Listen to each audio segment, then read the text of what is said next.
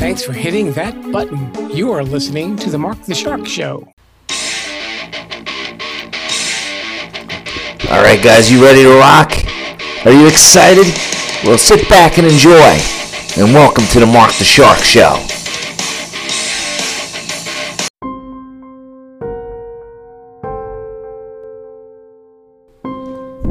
Hi, everyone. This is your host, Mark the Shark.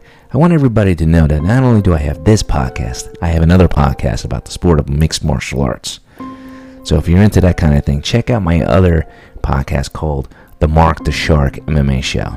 And if you want to be on that show or this show, make sure you contact me on Facebook at Mark the Shark MMA Show. And that's my Facebook channel. Or you can go to my website, www.markthesharkmmashow.com. Again, it's www.markthesharkmmashow.com. And you can also follow me on Instagram at Mark_Ritorto2. That's Mark, MARC_Ritorto, RITORTO2. That's for Instagram, or Mark BJJ Fighter on Twitter. And also, don't forget to check out my YouTube channels. I got the Rockin' with Mark YouTube channel. That's Rockin' with Mark with a C again. Or the Mark the Shark MMA Show. All on YouTube. All right, guys. Hope you enjoy the podcast and keep on listening.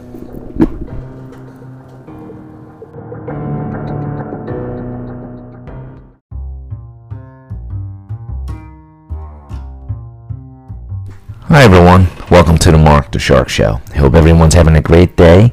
We have a great episode in store for you. So sit back and enjoy the show. Hi, everyone, and welcome back to the show. And today we got Brian Finney, the author of Dangerous Conjectures, and he is an English professor. How you doing today, Finney? Brian, how you doing? I'm doing very well, thank you, Mark.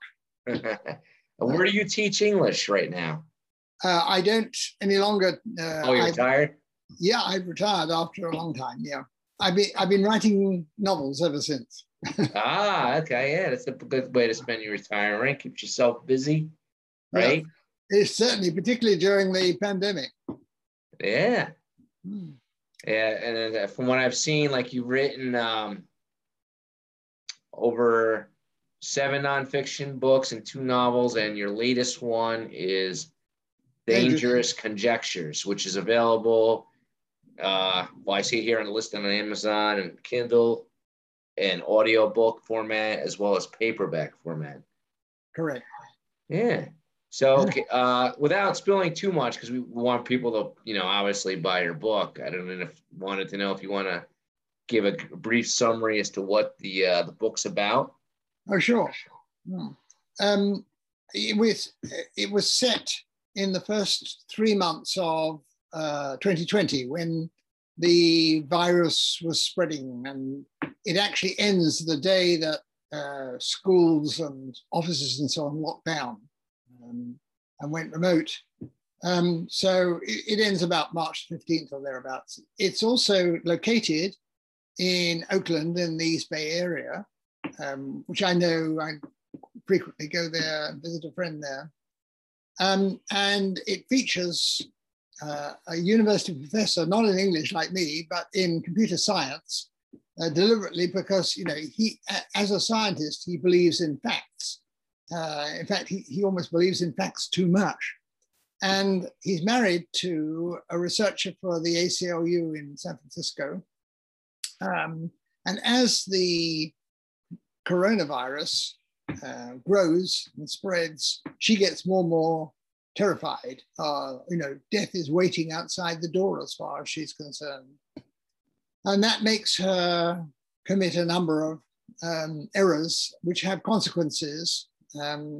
She keeps on, for a start, listening to some of the conspiracy theories, which her husband, constantly knocks down. But she also is looked up by an old boyfriend, and her one meeting with him has very serious consequences, including stalking of the whole family. The theme of it really, there's 2 things going on. First of all, there is that the primary elections, with a White House dead set on creating so much violence that the general final election will be cancelled. And there's also the conspiracy theory QAnon, which the computer scientist professor decides to investigate and discovers, to his surprise and shock, that it's actually a physical organization, which is not in real fact, and that it has ties to the White House, which are of a more concrete nature than were present in 2020.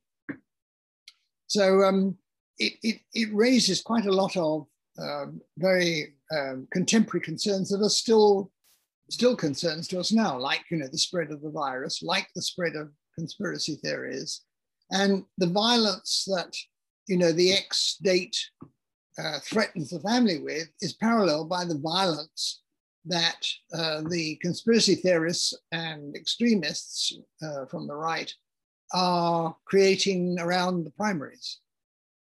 In fact, Dangerous Conjectures comes from Hamlet and reflects the sort of the idea that America in 2020 was somewhat like Denmark in Hamlet's time. In other words, it was rotten to the core.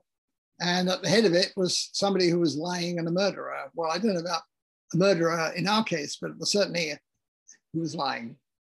So that might give you some idea of, the scenario. Oh, interesting.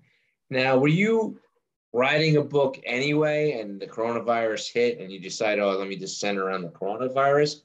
Or was it the coronavirus itself and what was going on that inspired you to write the book?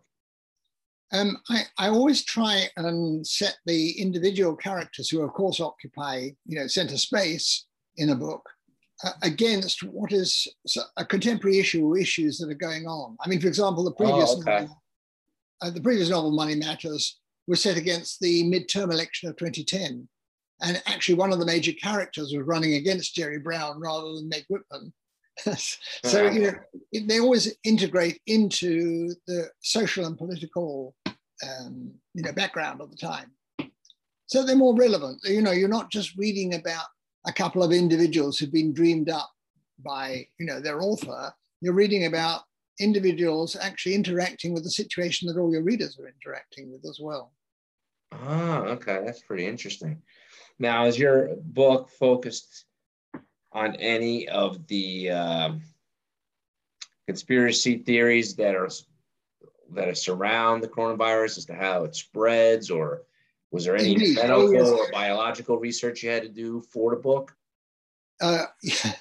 Yes, of course, it involved a lot of research because when I started, nobody had ever heard of QAnon. I mean, it's hard to believe that now, but back in March, I would say, of 2020, whenever I said to my friends, well, one of the things I'm writing about is QAnon, they'd say, what? And then when I'd say, well, this is a conspiracy theory about a satanic cult of pedophiles from the left, they would sort of roar with laughter saying that's never going to go anywhere, is it? Well, of course it did go. It really took off. And this is one of the things that bewilders the professor, he can't understand how something non-factual like that, based on no evidence at all, can have such an appeal. And one of the things he has to learn is that emotions actually, emotional truth, if you like, will always defeat intellectual, factual truth. This is one of the sad things. This is why these conspiracy theories are so successful. Doesn't mean they're right. Yeah, I'm reading up on it now, on that conspiracy theory. How do you say it? QAnon? QAnon. This guy Q kept on posting stuff about former president. It's pretty interesting. I'm on the Wikipedia page for it. Yeah, and it's they say it's a disproven far right conspiracy theory alleging that a cabal of satanic, cannibalistic pedophiles operate a global sex trafficking ring and conspired against the former President Donald Trump during his term in office. That's pretty good, man. Yeah, that's pretty good. Yeah. And there were a huge number of people subscribed to it and followed it. They were totally, I mean, you know, they would do nothing but follow its clues and do research, you know, research in the conspiracy theory world for hours every day. And they would turn up at all of Trump's rallies, with big Q signs. Yeah, I love conspiracy theories. Actually, I don't know if I actually wrote a book called The Cabal, The Saga Begins, and it has like a lot of, it has a little bit of conspiracy theory in that. But this is pretty interesting. I never knew about that group either. So that's pretty good. Yeah, nice. They became quite powerful. Wow. They've subsequently, you know, because they were convinced that the president would have the army or the armed forces arrest all the members of the cabal, and it never happened, of course, because, you know, there was no such thing happening. After the election, their membership dropped off considerably, so it's no longer as powerful as it was in 2020. Wow. Now, is this going to be like a one-time thing for the characters in this book, or are you going to like spin off like any sequels for it, or no? You know, I mean, there's an enormously popular trend of having sequels, because once a reader has found an author they like, then, you know, they want to read as much as possible by that author. But so far, neither of the novels that I produced have made me want to continue with that particular set of characters. And in fact, I'm rather more interested at the moment in writing a new book about a confrontation between a hedge fund manager, you know, very well off and, you know, always been, never had to worry about anything basically in his life, and a homeless woman who ends up in his household as his housekeeper, and that meeting between two total polar opposites in American society, from the rich and the poor. That's probably where I'm going. I'm not sure yet.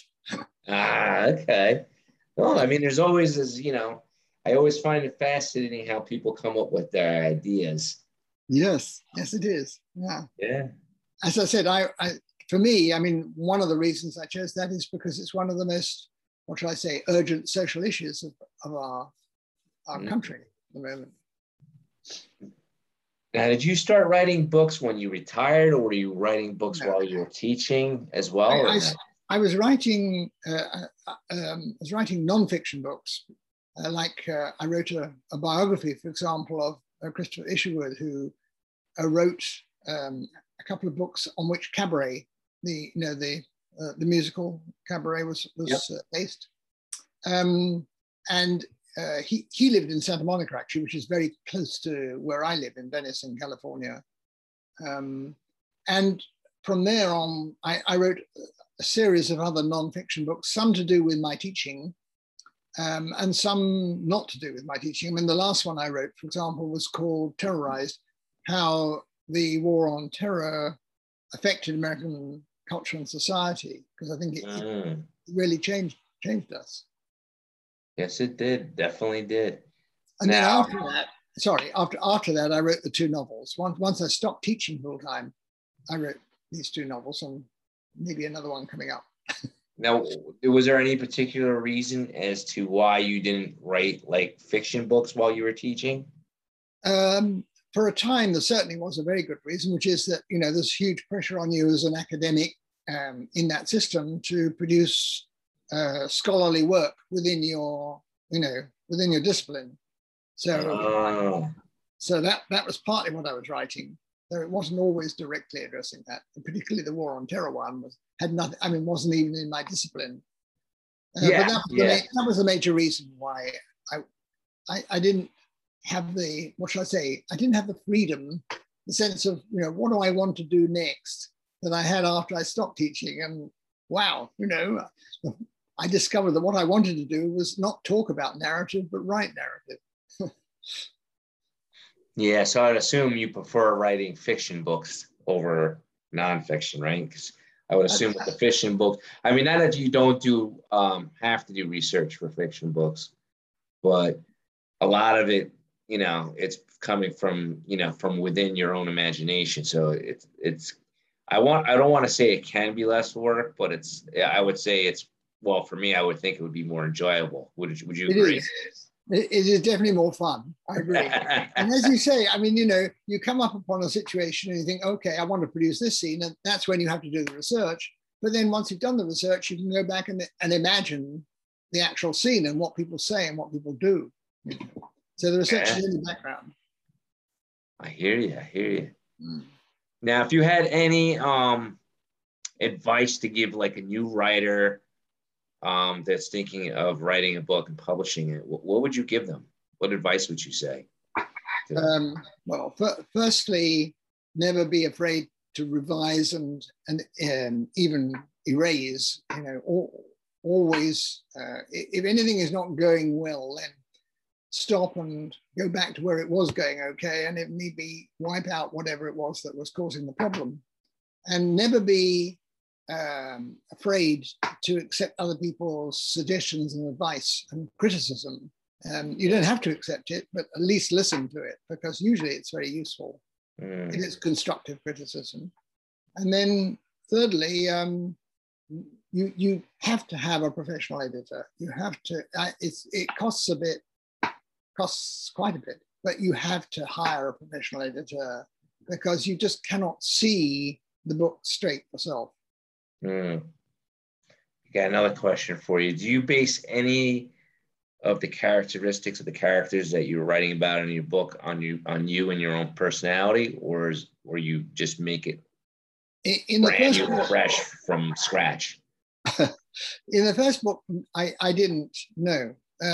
In the second book, I did to some extent. I mean, the fact that my male protagonist was a professor who also was skeptical about non-factual conspiracy theories, reflected my own skepticism about it, and the fact that I couldn't quite understand it. Well, therefore I set him off actually investigating the entire cult to see what it is that makes them believe this utter nonsense, basically. And what does in fact inspire them is that they have, generally speaking, their lives are a disappointment, if not a complete failure. And joining the conspiracy theory makes them join an army of individuals who are on the winning side, so to speak, and who are encouraging one another and who are giving them a sense of, we're winning rather than I'm losing. I see. Yeah, because I know sometimes when I write, I would always pretty much base the characters either on part of their characteristics on me, or and then the other characters would be based on people I know. That's why I wanted to ask that question, because it's always interesting as to how writers develop the characters within their book.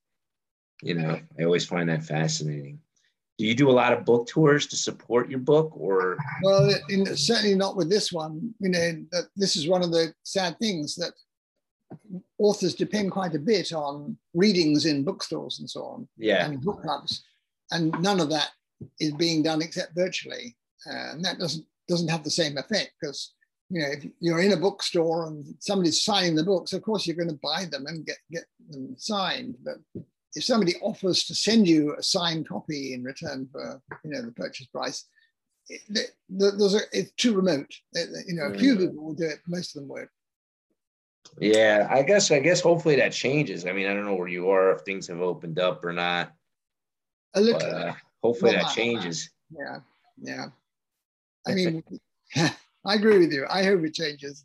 I can't wait for it to change, but at the moment it's still pretty closed down, particularly here in LA County, which is where I live. They're very restricted. You can't go anywhere indoors without mask, etc. Wow. Yeah. Jersey was like that for a little bit. They've lightened up, but who knows what's going to happen now? Yeah. What's going out there now? Now, do you have a website that if people wanted to contact you? I do, and it's quite a comprehensive website. It's Finney, Okay. Finney, Finney at bhfinney.com. Oh, okay. And then for everybody else who wants to get in touch with him on social media, he's available on Instagram. Yes, You I just am. look for Brian Um, Finney Writer. So that's correct. Brian, BrianFinney Writer. And then you can just find him on Instagram there. Correct. Well, Brian, it was great having you on the show. Hopefully we can have you back on when you come out with your other book that you're working on. Well, thank you very much for having me. Yeah, it was Enjoyed great it. talking about your book. And again, everybody, check out his book. It's available on Amazon. It's called Dangerous Conjectures, and it's written by Brian Finney. Can your book be bought anywhere else? Like, is it available like in BarnesandNoble.com or anywhere else, or is it just Not yet. Amazon? In another month or so, it will be. Yeah. Okay. Mm-hmm. All right. But for now, you can get it on Amazon. It's great. Yeah. All right. Well, Brian, again, it was great having you on the show. And for everybody that's listening, just stay tuned, and we'll be back after a short break.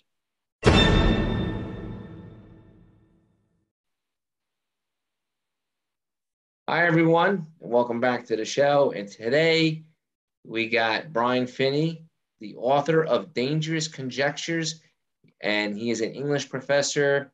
How you doing today, Finney? Brian, how you doing? I'm doing very well, thank you, Mark. Where do you teach English right now? I don't any longer. You're retired? Yeah, I've retired after a long time. Yeah, I've been writing novels ever since. Okay, yeah, that's a good way to spend your retirement. Keeps yourself busy, right? Yeah, it's certainly, particularly during the pandemic. Yeah. Yeah, and then from what I've seen, like you've written over 7 nonfiction books and 2 novels, and your latest one is Dangerous Conjectures, which is available. I see here on the list on Amazon and Kindle and audiobook format as well as paperback format. Correct. Yeah. So without spilling too much, because we want people to, obviously buy your book. I don't know wanted to know if you want to give a brief summary as to what the book's about. Oh, sure. It was set in the first 3 months of 2020 when the virus was spreading, and it actually ends the day that schools and offices and so on locked down and went remote. So it ends about March 15th or thereabouts. It's also located in Oakland in the East Bay area, which I know. I frequently go there, visit a friend there. And it features a university professor, not in English like me, but in computer science, deliberately because, he, as a scientist, he believes in facts. In fact, he almost believes in facts too much.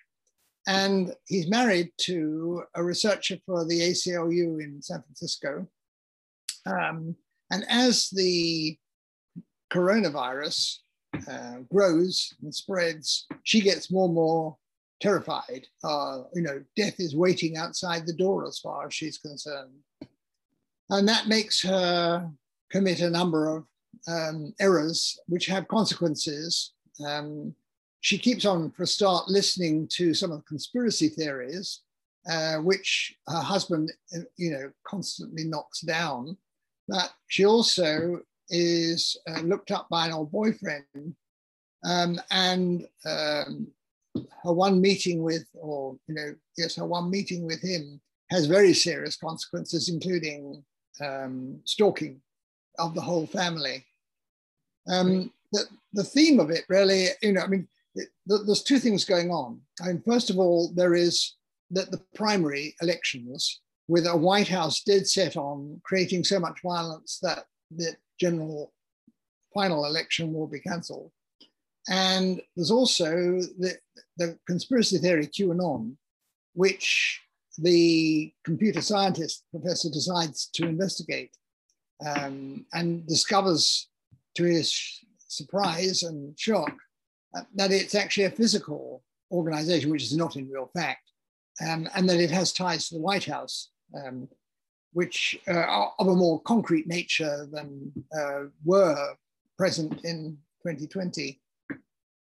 So it raises quite a lot of very contemporary concerns that are still concerns to us now, like, you know, the spread of the virus, like the spread of conspiracy theories, and the violence that, you know, the ex-state threatens the family with is paralleled by the violence that the conspiracy theorists and extremists from the right are creating around the primaries.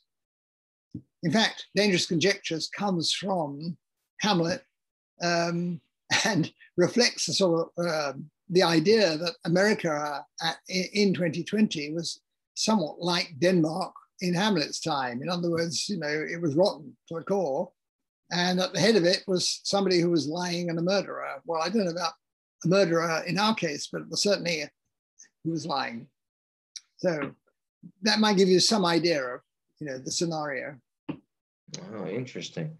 Now, were you writing a book anyway, and the coronavirus hit, and you decided, oh, let me just center around the coronavirus?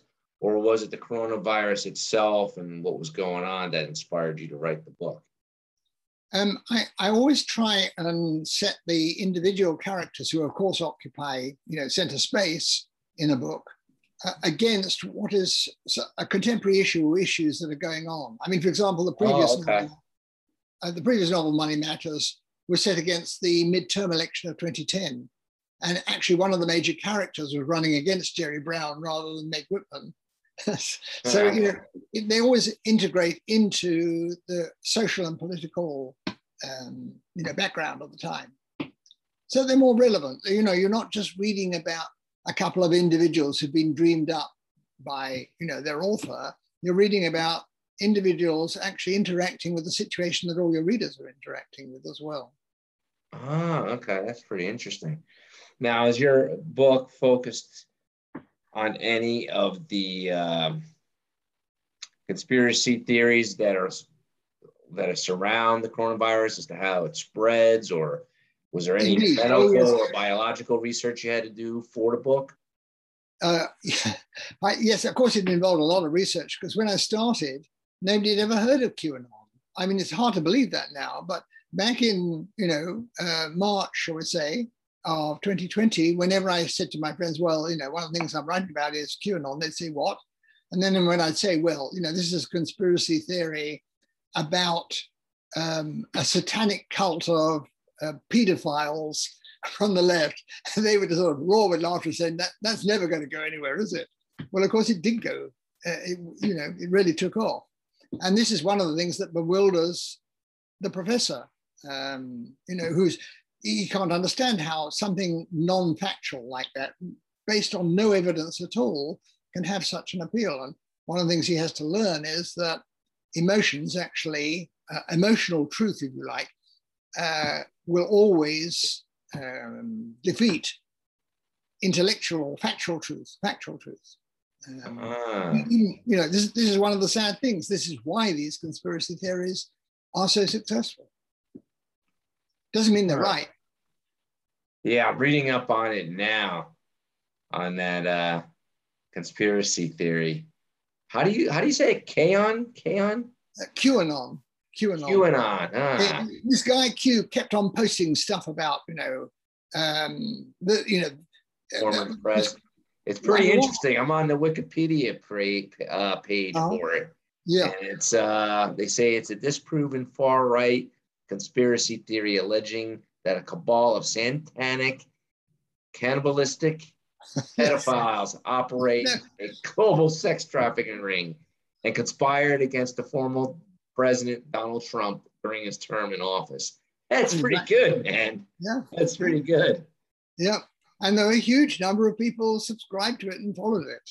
They were totally, I mean, you know, they would do nothing but follow its clues and do research, you know, research in the conspiracy theory world for hours every day. And they would turn up at all of Trump's rallies with big Q signs. Yeah, I love conspiracy theories. Actually, I don't know if I actually wrote a book called The Cabal, The Saga Begins, and it has like a All lot of, right. yeah, Yeah. it has a little bit of conspiracy theory in that. But this is pretty interesting. 'Cause I never knew about that group either. A So particular that's one. pretty good. Mm. Yeah. They, Nice. they, they became quite powerful. They, Wow. they, they've subsequently, because they were convinced that the president would have the army or the armed forces arrest all the members of the cabal, and it never happened, of course, because there was no such thing happening. After the election, their membership dropped off considerably, so it's no longer as powerful as it was in 2020. Wow. Now, is this going to be like a one-time thing for the characters in his book, or are you going to like spin off like any sequels for it, or no? There's an enormously popular trend of having sequels because once a reader has found an author they like, then they want to read as much as possible by that author. But so far, neither of the novels that I produced have made me want to continue with that particular set of characters. And in fact, I'm rather more interested at the moment in writing a new book about a confrontation between a hedge fund manager, very well off and, always been, never had to worry about anything basically in his life, and a homeless woman who ends up in his household as his housekeeper, and that meeting between two total polar opposites in American society, from the rich and the poor. That's probably where I'm going. I'm not sure yet. Okay. Well, I mean, there's always this, I always find it fascinating how people come up with their ideas. Yes, it is. Yeah. Yeah. As I said, for me, one of the reasons I chose that is because it's one of the most, what shall I say, urgent social issues of our country at the moment. Now, did you start writing books when you retired, or were you writing books while you were teaching as well? I was writing nonfiction books. I wrote a biography, for example, of Christopher Isherwood, who wrote a couple of books on which Cabaret, the musical Cabaret, was based. And he lived in Santa Monica, actually, which is very close to where I live in Venice, in California. And from there on, I wrote a series of other nonfiction books, some to do with my teaching, and some not to do with my teaching. The last one I wrote, for example, was called Terrorized, how the war on terror affected American culture and society, because I think it really changed us. Yes, it did. Definitely did. And then after that, I wrote the two novels. Once I stopped teaching full time, I wrote these two novels, and maybe another one coming up. Now, was there any particular reason as to why you didn't write like fiction books while you were teaching? For a time, there certainly was a very good reason, which is that there's huge pressure on you as an academic in that system to produce scholarly work within your discipline. So that was partly what I was writing, though it wasn't always directly addressing that. And particularly the war on terror one had nothing. Wasn't even in my discipline. But that was the major reason why I didn't have the, what should I say? I didn't have the freedom, the sense of what do I want to do next, that I had after I stopped teaching. And wow, I discovered that what I wanted to do was not talk about narrative, but write narrative. Yeah, so I'd assume you prefer writing fiction books over nonfiction, right? Because I would assume with the fiction book, not that you don't have to do research for fiction books, but a lot of it, it's coming from within your own imagination. So I don't want to say it can be less work, but I would say well, for me, I would think it would be more enjoyable. Would you agree? It is definitely more fun. I agree. And as you say, I mean, you come up upon a situation and you think, okay, I want to produce this scene. And that's when you have to do the research. But then once you've done the research, you can go back and imagine the actual scene and what people say and what people do. So the research is in the background. I hear you. Now, if you had any advice to give like a new writer that's thinking of writing a book and publishing it, what would you give them? What advice would you say? Well, firstly, never be afraid to revise and even erase. Always, if anything is not going well, then stop and go back to where it was going okay, and if need be, wipe out whatever it was that was causing the problem. And never be afraid to accept other people's suggestions and advice and criticism. You don't have to accept it, but at least listen to it, because usually it's very useful. It is constructive criticism. And then thirdly, you have to have a professional editor. You have to, it costs quite a bit, but you have to hire a professional editor because you just cannot see the book straight yourself. Got another question for you. Do you base any of the characteristics of the characters that you're writing about in your book on you and your own personality, or you just make it in the first book, fresh from scratch? In the first book, I didn't know. In the second book, I did to some extent. I mean, the fact that my male protagonist was a professor who also was skeptical about non-factual conspiracy theories, reflected my own skepticism about it, and the fact that I couldn't quite understand it. Well, therefore I set him off actually investigating the entire cult to see what it is that makes them believe this utter nonsense, basically. And what does in fact inspire them is that they have, generally speaking, their lives are a disappointment, if not a complete failure. And joining the conspiracy theory makes them join an army of individuals who are on the winning side, so to speak, and who are encouraging one another and who are giving them a sense of, we're winning rather than I'm losing.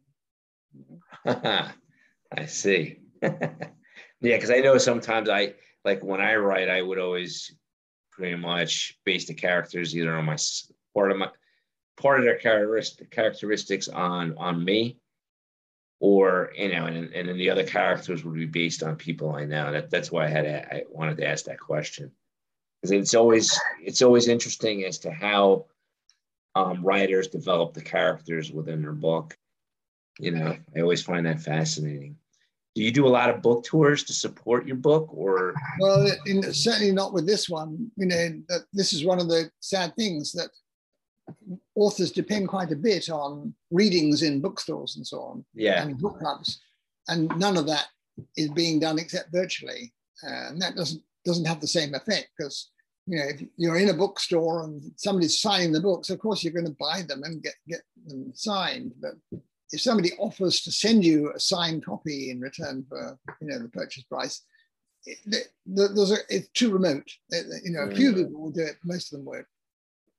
Yeah, I guess hopefully that changes. I mean, I don't know where you are, if things have opened up or not. A little. But, hopefully that changes. Yeah. I mean, I agree with you. I hope it changes. I can't wait for it to change, but at the moment it's still pretty closed down, particularly here in LA County, which is where I live. They're very restricted. You can't go anywhere indoors without mask, etc. Wow. Yeah. Jersey was like that for a little bit. They've lightened up, but who knows what's going to happen now? Yeah. What's going out there now? Now, do you have a website that if people wanted to contact you? I do, and it's quite a comprehensive website. It's B.H. Finney, Finney, B.H. Finney at bhfinney.com. Oh, okay. And for everybody else who wants to get in touch with him on social media, he's available on Instagram. Yes, I am. Just look for Brian Finney Writer. So that's Brian, Brian, Finney, Ryder. And then you can just find him on Instagram there. Correct. Well, Brian, it was great having you on your show. Hopefully we can have you back on when you come out with your other book that you're working on. Well, thank you very much for having me. Yeah, it was great talking about your book. And again, everybody, check out his book. It's available on Amazon. It's called Dangerous Conjectures, and it's written by Brian Finney. Can your book be bought anywhere else? Like, is it available like in BarnesandNoble.com or anywhere else, or is it just Amazon? In another month or so it will be. Yeah. Okay. Mm-hmm. All right. But for now, you can get it on Amazon. It's great. Yeah. All right. Well, Brian, again, it was great having you on the show. And for everybody that's listening, just stay tuned, and we'll be back after a short break. During World War II, I was in prison in a Nazi camp. I died there, or so I thought. Instead, I became a creature of the dark world. Now I fight to protect my daughter. I am Marcus the Vampire. The book is now available at Amazon and BarnesandNoble.com and RetortoFamilyBooks.com.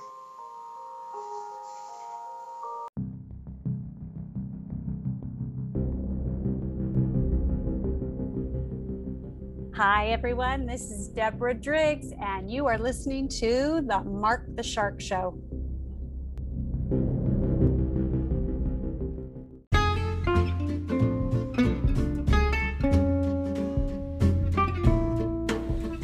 Hi, everyone. Well, unfortunately, all good things must come to an end, and that's all we have for this particular podcast episode. I hope you enjoyed it, and I hope you keep following my podcast here, the Mark the Shark Show, and keep listening and look out for future podcast episodes.